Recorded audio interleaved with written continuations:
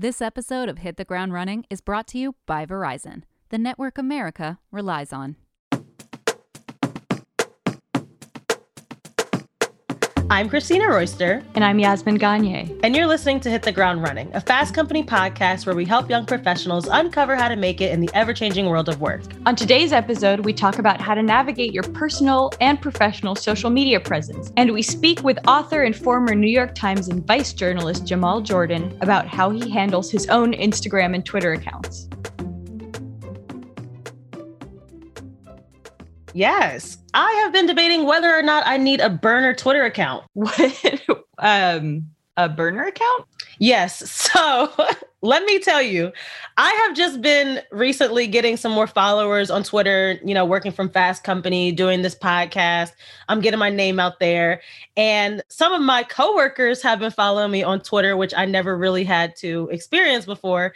And now I'm just taking a step back and I'm thinking maybe I need a burner account so I can kind of have like a work Twitter and a play Twitter, because I don't want, what happened to Paul Pierce to happen to me. Oh my God, I feel so anxious about this now and about my own social presence. What happened to Paul Pierce? Okay, so Paul Pierce was an NBA analyst for ESPN, and he had a little bit too much fun on Instagram Live. I don't know what he was celebrating, but he had dancers who were half naked. He had alcohol. He was clearly under the influence. He was on Instagram Live talking crazy, and it was not a good look for him. It was not professional, and he ended up losing his job. So, I would never do anything that crazy on social media, but ever since my coworkers and managers have been following me on Twitter, I have taken a step back and really basically hesitated for every retweet and like. I'm thinking, okay, I can't like this anymore. I don't want this to come up on their timeline because of me. I feel like I like things kind of unconsciously, and then I'm like, wait, no. But also, yes, exactly. I guess the lesson here is next time I'm at a party for me surrounded by half naked people, I will not go on Instagram Live.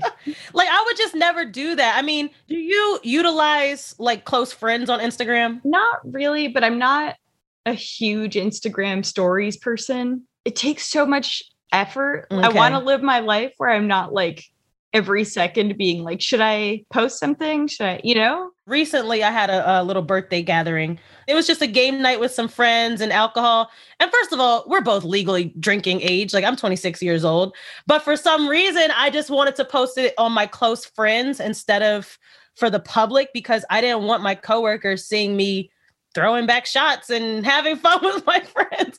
I want to keep a professional image. It sounds like that's one boundary, right? Like, you don't want your coworkers to see you taking shots. Yeah. What are your other boundaries? Like thirst traps? What are you thinking? For me, outside of Fast Company, I would just consider myself a content creator. I love jumping on TikTok trends and stuff like that. And so that one trend, it was called the Bust It Challenge. And everybody was doing their little transformation video to the song Bust It. And I was like, this looks so fun and I want to jump on. But the first thing I immediately thought of was, this is not good for my brand. I can't post this on Instagram. People will be looking at me crazy, And I did kind of feel like my creativity was stifled because I wanted to have fun just like everybody else too. But I have an image to uphold on social media now, being in the media and being a public figure. I'm making myself sound more important than I am. I'm not a public figure. Yeah, I was like, have I ever thought of myself as a public figure? Like, no, but maybe I should. I don't know. I use Instagram, like I post when I want and I scroll through it a lot. And Twitter, I'm just like not pithy enough. Some people are really good at Twitter. I'm just not one of those people. I haven't used TikTok. I'm not that familiar with other platforms. What's your favorite platform and why? I would say it's a close tie between Instagram and Twitter. Instagram, I have been active on there since 2012, I think. So I really have put a lot of effort into my feed and engaging with my audience, as the influencers say. I'm a visual person. I have a graphic design background, so I just love the imagery on Instagram. I don't really get that on Twitter a lot. But I do love Twitter because back in the day, I used to really use it as like my own diary. I've since outgrown that, thank God. I used to just tweet anything. I started Twitter when I was in high school, so I used to just tweet the cliche, like what I'm having for breakfast. Nowadays, I really love Twitter because I can use it as a news source. I can watch live sports. Everything is in one app. And it's just a good laugh sometimes when you just need a good laugh. But to your point, I feel like I'm not witty enough sometimes with my tweets. Like, social media is kind of a game these days. If you want the likes and the retweets, you have to say the right thing. Yeah, I feel that. I mean, it's funny. I wrote an essay on fastcompany.com, guys. Check it out. This was like a year ago, more than a year ago, pre-COVID, about how Instagram had been around for 10 years and looking at how the platform had changed. I loved it at the beginning when it was like you just saw photos as they were posted. There were no ads. Like, that wasn't a thing yet. Instagram, the sort of influencers weren't a thing in such a big way, Yeah. and how it's like slowly turned into this like basically shopping app. And it makes me kind of sad, I guess. It's like, I feel like it's less of a fun experience. I feel like I'm comparing myself so much more to people than I did before. Oh, me too. And like, I remember putting in a line that was like, I've been using it for 10 years. So since I was in college, and like, it's almost like hard for me to remember a time when I didn't on some level think of myself as like a brand.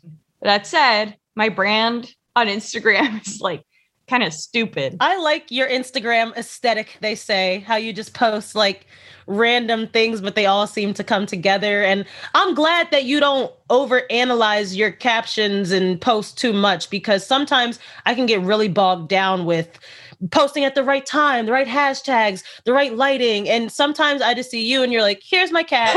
And I like that. So I was looking at your Instagram and I was looking at mine, and yours is like very professional, like you post photos where you always look good in them, and your boyfriend is really cute, and you know what I mean? Whereas like I have one, I was looking through this morning, like I posted a photo of like my boyfriend flipping the bird at the camera a few days ago. And I was like, am I qualified to go on this podcast and talk about like having a solid personal brand? Let's just talk about like how much of your personal life do you share on social media? Because for me, people who follow me have definitely seen at some point or another my boyfriend, my mom, my friends. Sometimes I talk about my religion on there. So I pretty much still use my Instagram as a personal Instagram. But now I'm just thinking, if anybody wants to contact me for Fast Company related things or work related things, should I create a separate account for that? Because I'm kind of the person, like, you get what you get. I'm the same at work and at home. So that's why I just have one account.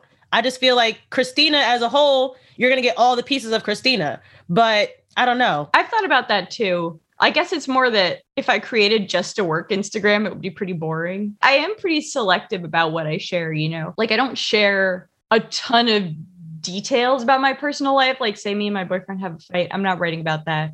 So I have this chronic illness. It's called endometriosis. And what it means is often like, once a month, once every 2 months, I'm like really knocked out.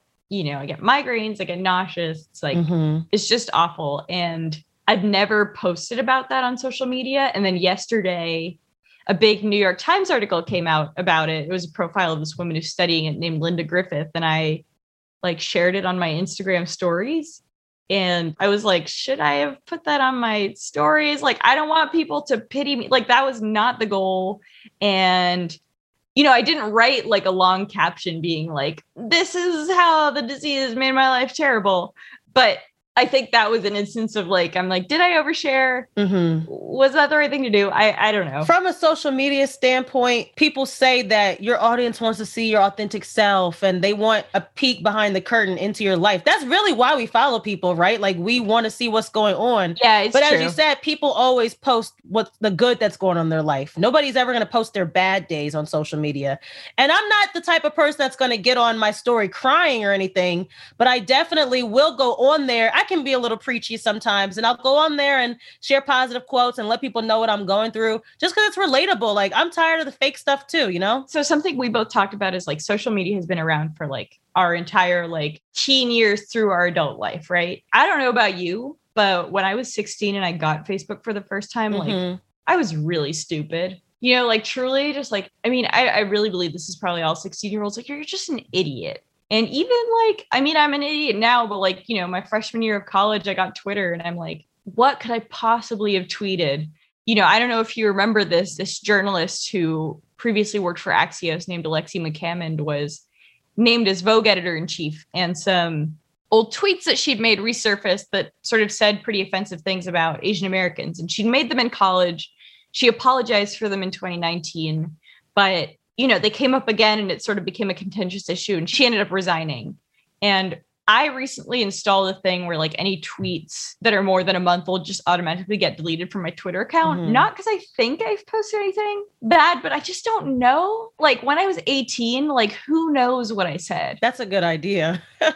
I think about this a lot with cancel culture, and this has happened so many times recently. People's old tweets come up. I think to myself, oh, it's a good thing I'm not famous. Nobody's going to see my old tweets. Yeah. So, but like you said, I don't remember what I was saying when I was, 16 on Twitter? Like, and the fact of the matter is times have changed. We weren't as politically correct as we were before. So hopefully I didn't say anything. Yeah, I was personally just not as like aware of the world because I was like a dumb 18-year-old who was like obsessed with stupid. Like, listen, I was still buying like Cosmo magazine. What?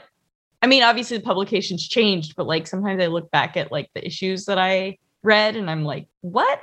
Was I following this advice? No, yeah, I definitely got like career advice from 17 magazine. So and it's funny now that I'm a magazine editor, I'm like, it's crazy.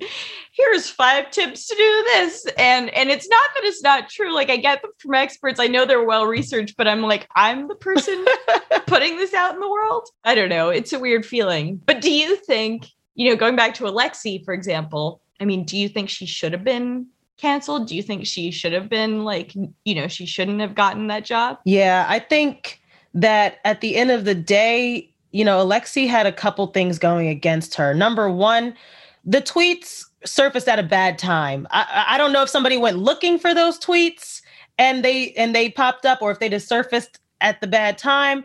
But not only that, the timing of it, but also her staff was not happy. And you can't really lead a staff that isn't pleased with you or doesn't like you.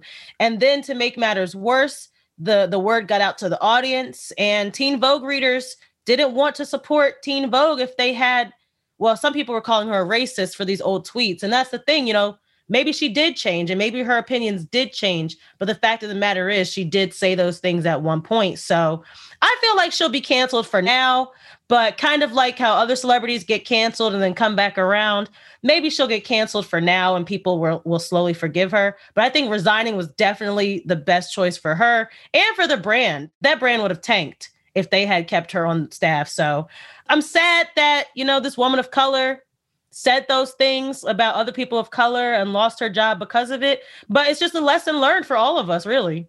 Yeah, that makes a lot of sense to me. We are going to take a quick break, but when we come back, we talk to an actual expert. That's Jamal Jordan. He's the author of Queer Love and Color, a photographic celebration of the love and relationships of queer people of color. And he's also a multimedia journalist who's worked for outlets including Vice and the New York Times.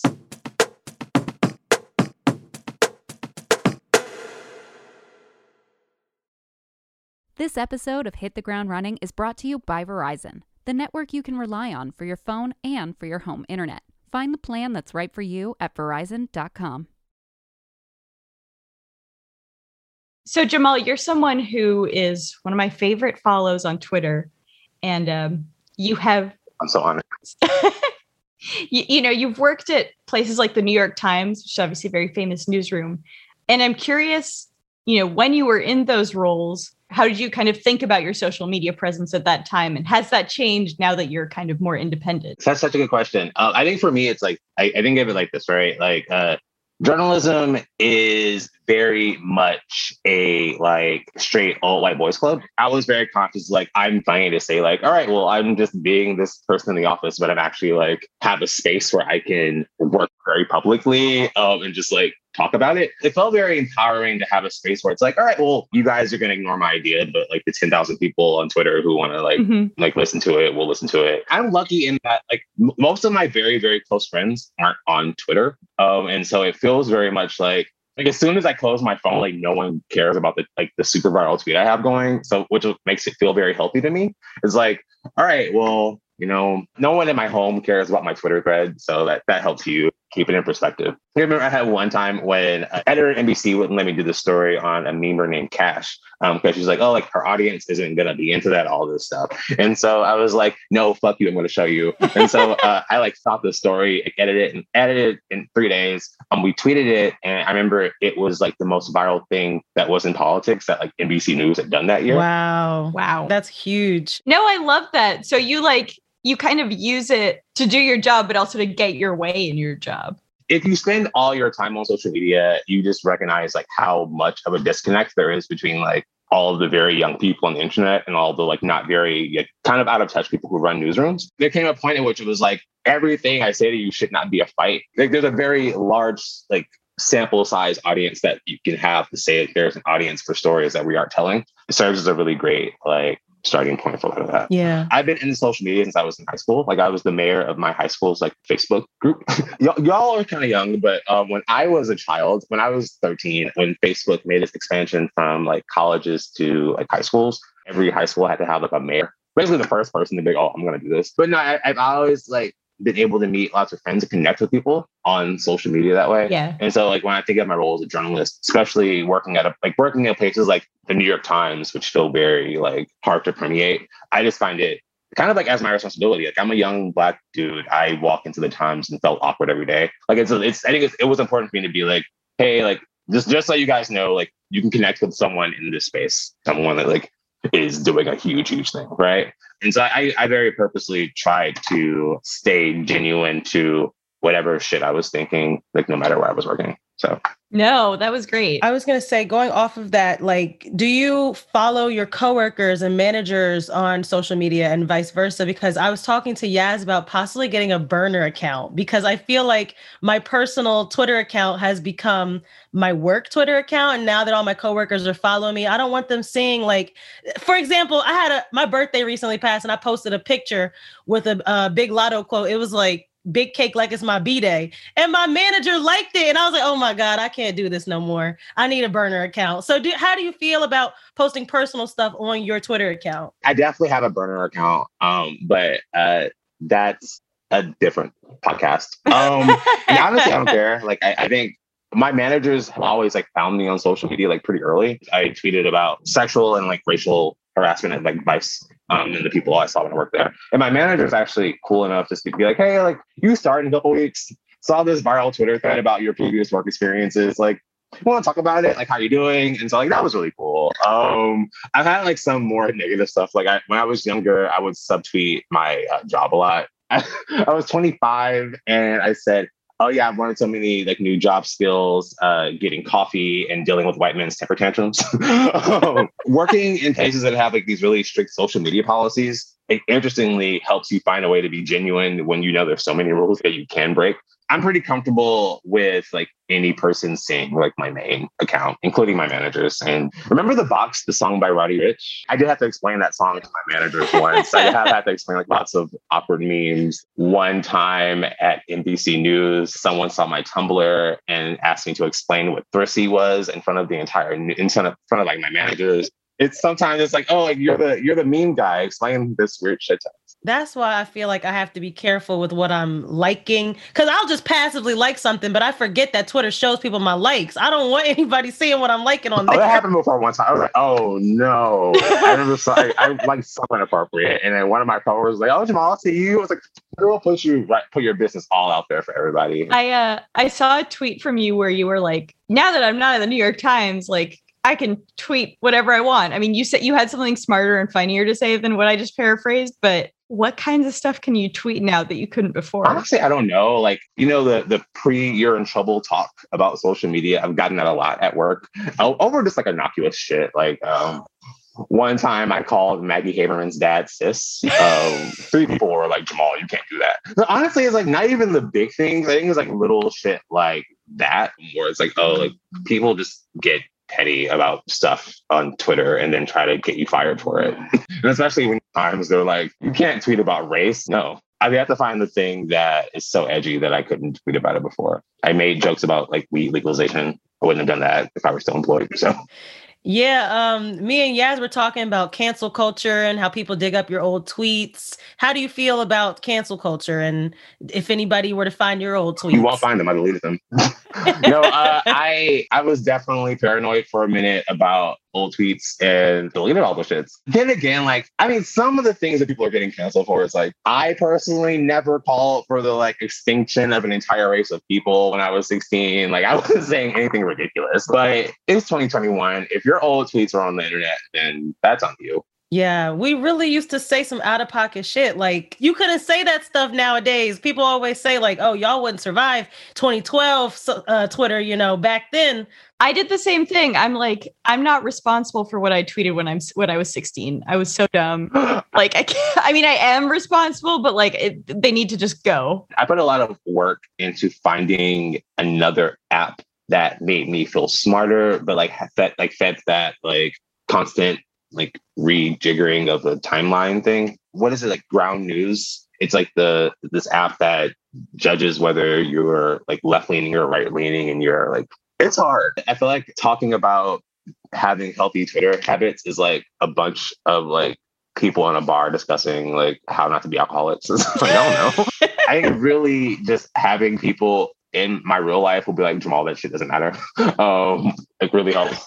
I used to be so proud of my tweets. I'd be like, look at this tweet. And my roommate's like, no one cares. I don't care. Go outside. No one cares. That's really helpful to know. But then it's like, it's so weird because it's like, on one hand, no one cares, but also like, I know some of the biggest opportunities in my life have come from social media. So like, what are some of those opportunities? Like, what are those big opportunities that you managed to get through social media? I met the agent who eventually sold my book on Twitter. I once tweeted that I wanted to teach, and then I got a job teaching a class at Stanford. What? I mean, on one hand, Twitter is Twitter, but then also it's like, oh, you're asking a very large community of people for help, and maybe someone will help you. I mean, do you have any advice for us? So say, for example, like I don't have a super large Twitter following, but I'm also so self-conscious about tweeting. It like makes me feel really nervous. But, as two media professionals who are earlier on in their career, like, do you have any advice for how to use those platforms? What I always tell my students is like, if your goal is to like have a large following on a social media platform, I think ask yourself, if I were someone else, like what would you be adding to my timeline? Mostly just because of my limited mind. I tweet about the same like 5 things, like my book, racism, finder, like things I'm cooking, and general like making other magazine covers. And it's like, all right, like, you know what you're gonna get. It's either like racism is bad, journalism sucks, or like look at what this guy on Grindr said. And so I mean, I think there's like consistency in that is really helpful. I think remembering that it's a community and just like engaging with a lot of people is like really important. Not only for the numbers part of it, but like that's what actually makes it fun to do. I try to think of it in terms of how I think of IRL like interactions, where it's like, if you can try to make your page into some kind of community hub, that's like really important. It's like, hey, I want to like be open about whatever things I'm showing, and maybe people will come along with me. And self-consciousness never helps. I really like that. My last question for you. First of all, tell us where we can find you on Twitter. And secondly, tell us the story behind your Twitter name. My Twitter handle, and I think all my social media, is a Lost Black Boy. And I've had my handle since I was 14.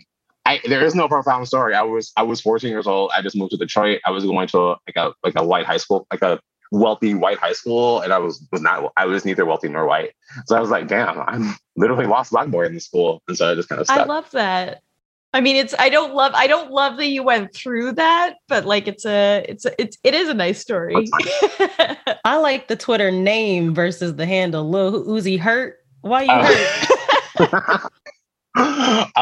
Lil Uzi Vert, I was listening to this remix of Money Longer by Lil Uzi Vert, and it was this like sad remix, and I listened to it over and over. Aww. And I just remember being like, I'm Lil Uzi Vert now, y'all. And I was like, wait, that's a great name.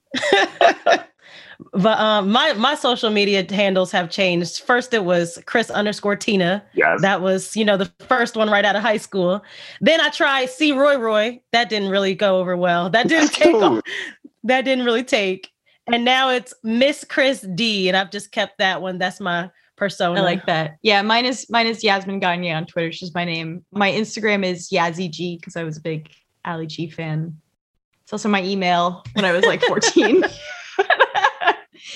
I don't know if I don't know if it's good, but I love this trend of like refusing to use their real name on the internet. It's like I feel like the next Times editor in chief is going to be like Pfizer Poppy on Twitter or something. Like,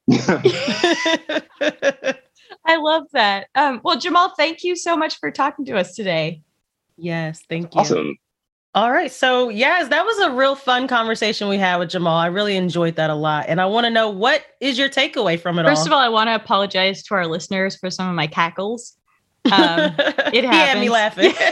Some of my biggest takeaways were, one, delete your old tweets. Just like find a way. If you were an idiot high school or college student, you got to sit there and just go through your profiles and delete. The other thing is, use social media as a space. Use your personality. Use it as a space to let out ideas that maybe don't automatically fit into, exactly what you're working on. And don't be too self-conscious. What did you think, Christina? Yeah, I like your point about kind of using social media to your advantage. He talked about how he just posted about his book and he's gotten so many opportunities from Twitter, like just posting about your passion projects and what interests you, whether it's music or racism, anything in between. If you post about that, other people will flock to that. And most of the time you'll find some trolls that don't agree with you on social media, but you'll definitely find people who do and who will support you and boost your stuff. So that just really opened my eyes. And also I probably will be making a burner account after having this conversation. And as a reminder, Jamal's book comes out this week. It's Queer Love in Color, and it's a photographic celebration of love and relationships of queer people of color.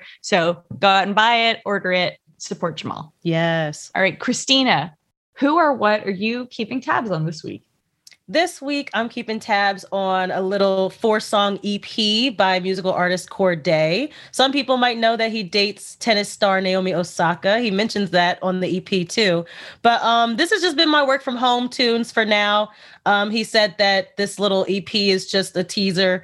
His new album's coming out soon. So I definitely love listening to hip hop and rap, and it's been getting me through my work from home phase. What about you? I am recommending Mona Shalaby's Instagram. She's a Guardian data journalist, and I think she just posts the most amazing and moving and informative pieces of visual journalism, all in this kind of signature style. And she's got this way of explaining really complicated phenomena so clearly. I actually interviewed her for the magazine this past issue. Yeah, I read that. So I also recommend checking out that to learn a little bit more about her. That's what I've been keeping tabs on. Awesome. Well, remember, y'all, if you're listening, you can always let us know what you're keeping tabs on by tweeting at us. Use the hashtag FC Podcast. And my Twitter is Miss Chris D. Yaz, what's your Twitter? At Yasmin Gagne. That's my name. Thanks for listening to Hit the Ground Running. Don't forget to subscribe, rate, and recommend this show to a colleague or friend. Also, if you have a few minutes, leave us a review on Apple Podcasts. We're a new show, and your review helps others find us. Or you can send us an email at podcast@fastcompany.com to let us know your thoughts and tell us if you're having a question or issue you'd like us to tackle on the show. Hit the Ground Running is produced by Franz Bowen with help from Blake Odom, with editorial oversight from Kate Davis.